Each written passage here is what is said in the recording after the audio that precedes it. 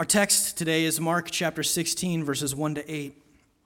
Now, we've been working our way through the book of Colossians, but on this day, this fantastic day, on this Easter morning, we will be leaving Colossians and heading into the book of Mark.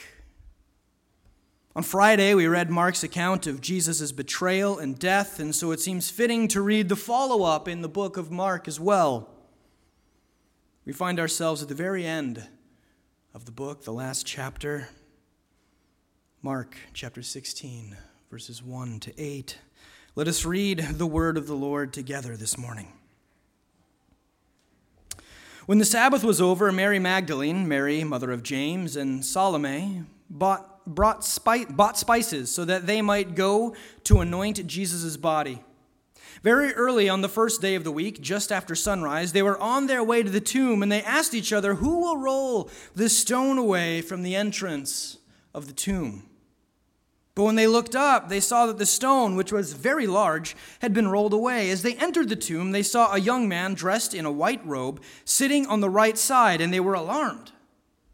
"Don't be alarmed," he said. "You are looking for Jesus, the Nazarene, who was crucified. He has risen.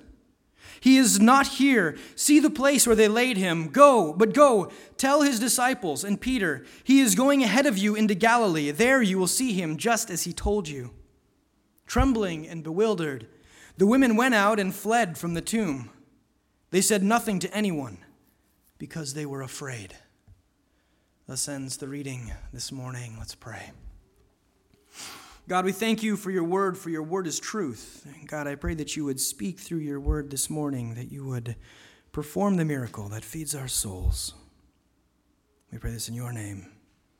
Amen. Some of you may not be big sports fans, but Thursday was opening day for baseball. While most of you get to watch your team play at a reasonable time, I'd like it to be known that being a fan of a West Coast team and living on the East Coast is a little brutal. It was 10:10 p.m. at night when I finally got to settle onto my couch and watch my Seattle Mariners open their season at home against the San Francisco Giants. I typically do not get to finish games. It gets so late and I can't keep my eyes open, and my longing for bed overrides my interest in the game. And let's face it, we're talking about the Mariners here. This team hasn't been good for a very long time. They have the longest playoff drought in current American sports. That includes basketball, football, soccer, you name it. That was true last year, too, when the Cleveland Browns hadn't made the playoffs in forever. So we're worse than Cleveland. Way to go, Mariners. It's fantastic. We're bad. And so when 12:30 rolled around and the Mariners were down 6-1 at the bottom of the eighth, I called it a night. I couldn't keep my eyes open any longer. And what's more, I probably shouldn't be keeping my eyes open any longer because Good Friday was looking to be a busy day, and I had responsibilities. And the Mariners were looking like the same old M's, so I went to sleep. Some things just seem inevitable. The Mariners losing, taxes, and death. The disciples were familiar with death. They understood the laws of life, that all things die. And yet, even with this knowledge, I can't imagine that they were prepared for the sudden and shocking brutality of the death of Jesus. It happened so fast. It happened too soon. They were totally not ready for it, and yet it happened. And as the men wrestled with the inevitability of death and the inevitable persecution that would be heading their way at the hands of the established church, they hid in their houses and they mourned their friend while they stressed their future. And that is the setting for the scene of our text this morning. But not all of Christ's followers were cowering behind locked doors.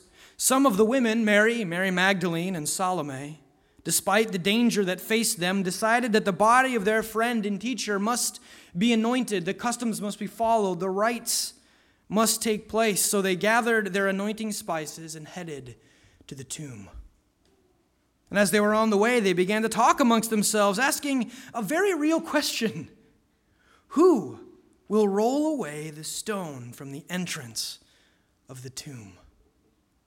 The stone at the entrance of a tomb was not easily moved. Typically, when we think of the stone at the entrance of Jesus' tomb, we think of a round stone, like a disc that can be rolled away, and it may have been, but archaeology seems to point to the likelihood that the stone was actually square and kind of like a stopper, plugging the entrance of the tomb. We can begin to understand how a round stone can be moved since it can be rolled, but a block stone, a square stone. How were the women going to move this large piece of rock to anoint the body of Jesus? These ancient burial stoppers were not intended to be moved. There was a finality to their purpose and to their existence.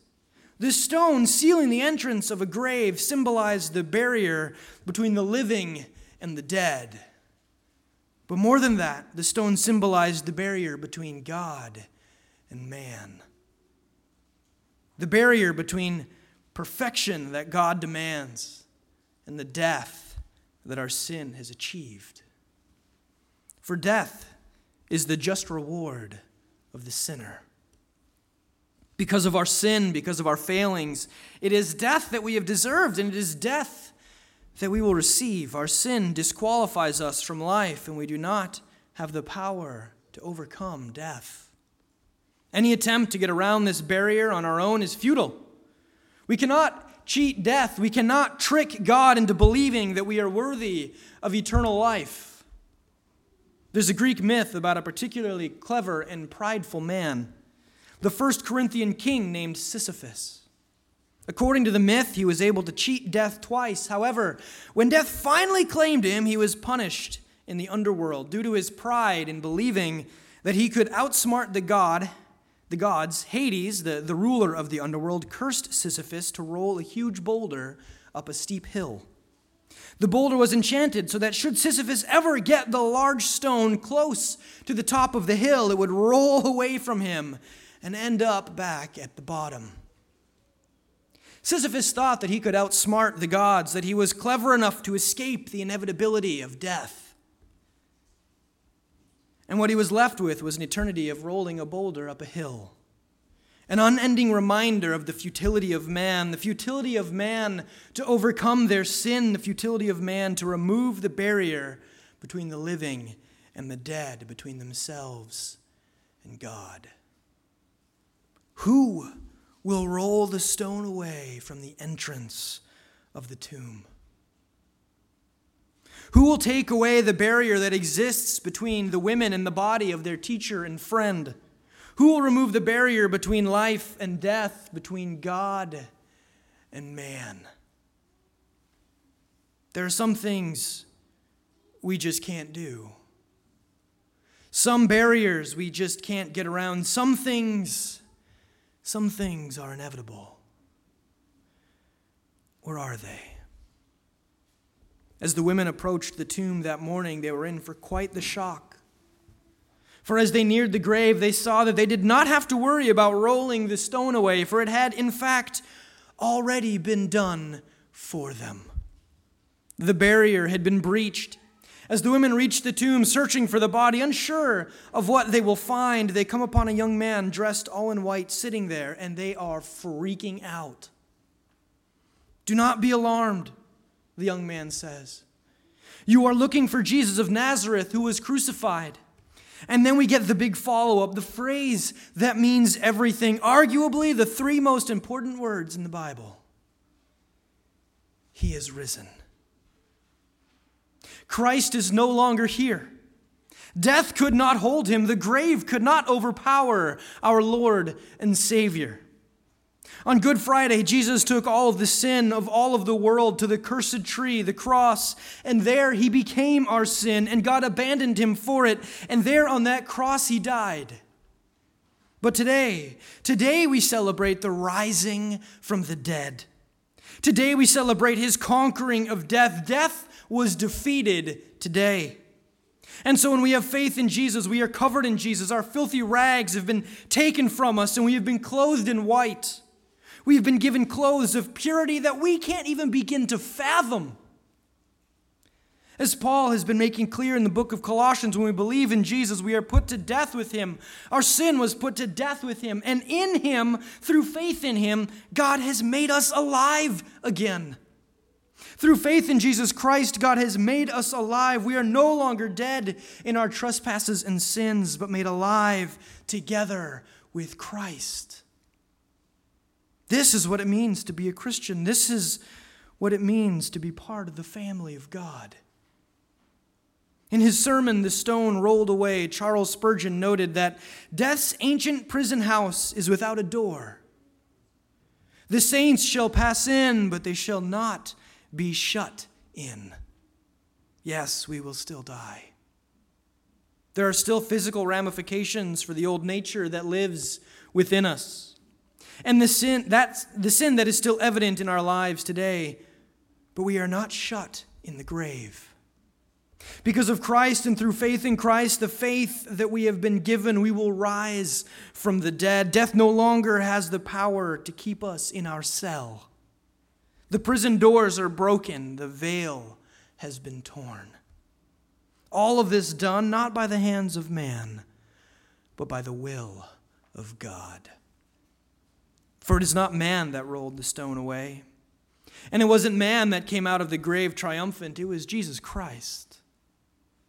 It was God fulfilling his promise to us, the covenant that he made with Abraham oh so long ago. It was God saying, I've got this, for there is nothing you can contribute that you won't mess up. God is the one who has claimed victory over sin and death. Christ has been successful in his mission of reconciliation. Through Christ we have been reconciled. Through Christ we have been forgiven. Through Christ we have been redeemed. Redemption. As I sat in my office pondering the word and the concept of redemption, my mind wandered back to the stone, the barrier. As we have been redeemed, we have been made new through faith in Christ. So was that stone. For the rock, the barrier between man and God, has been redeemed into a gate. The gate. Jesus Christ. As Judah read earlier this morning, I am the way, the truth, and the life, says our Lord. No one comes to the Father except through me. The way to relationship with God is no longer sealed. The sin that separated us from God no longer holds sway. Christ has risen from the grave. He has redeemed the barrier. He has become the gate. He has become the cornerstone. The stone that the builders rejected, but the stone that all of our hopes and dreams are resting on, have been built on. The cornerstone of the promise of God, the rock of our hope. This is Jesus Christ. And this is what his resurrection means. Where, O death, is your sting? Where, O hell, is your victory? I woke up on Friday morning, and as I was groggily getting dressed, I decided to look at the results of the game. I fell asleep in the 8th inning with the Mariners down 6-1. They rallied in that 8th inning and ended up winning the game 7-8 in 10 innings. It was nice to wake up to a victory, but as I put on my socks, I reflected that it's a long season. And in the long run, though the victory felt good, it didn't really mean anything. Still, even with a meaningless win, it was fun to sit on my bed and savor an improbable victory that I had nothing to do with and that I was so very far away from. The victory that we celebrate today would have felt improbable at the time. Everyone thought Jesus dead and gone. They thought the game, the story, was over. The disciples were in hiding. The women were bravely going about honoring their teacher and friend. Nobody thought that victory was close at hand. They were all too busy languishing in the current reality of defeat, not knowing that the victory had been won. Little did they know that people would be celebrating this victory for generations. That we will celebrate this victory until the end of time. that we would be sitting here in Bergenfield, New Jersey, or wherever you are sitting while you were watching this service, and celebrating the biggest win, the win that means the most. Where the Mariners' win was meaningless, this win means everything. Everything. Mary Magdalene and Salome, after they had overcome their bewilderment and fear, they got to celebrate this win. The disciples, locked in their houses, got to celebrate this win. Generations of undeserving Christians the world over have gotten to celebrate this win, and we, wretched sinners that we are, we get to celebrate this win right along with them. We get to celebrate a God that loves us so much that he sent his Son to die for us, an act that we could never earn and one that we definitely did not deserve. And we celebrate how he rose from the dead, how he conquered sin and death, and we celebrate how he claimed the victory. I don't know where you're at this morning. I don't know if you had a good week or a bad week. And I don't know what is ahead for any of us, but I do know this. We can rest in the victory that we are celebrating this morning. He has risen, said the man in white. The battle has been won. It has not been won by our sin. It has not been won by our guilt or our shame. It has not been won by the enemy. Christ has emerged from the grave. He has conquered sin and death. And through faith, we have joined him in that victory. Your sin does not get to win today. The victory belongs to the Lord. The stone that was a barrier has been redeemed into the rock of our hope. Let us celebrate that. Let us praise God for his love for us. Let us praise God for the grace and mercy he has poured out over us. And let us praise God for his victory. A victory that we get to celebrate for now and forever. Praise be to God. Amen.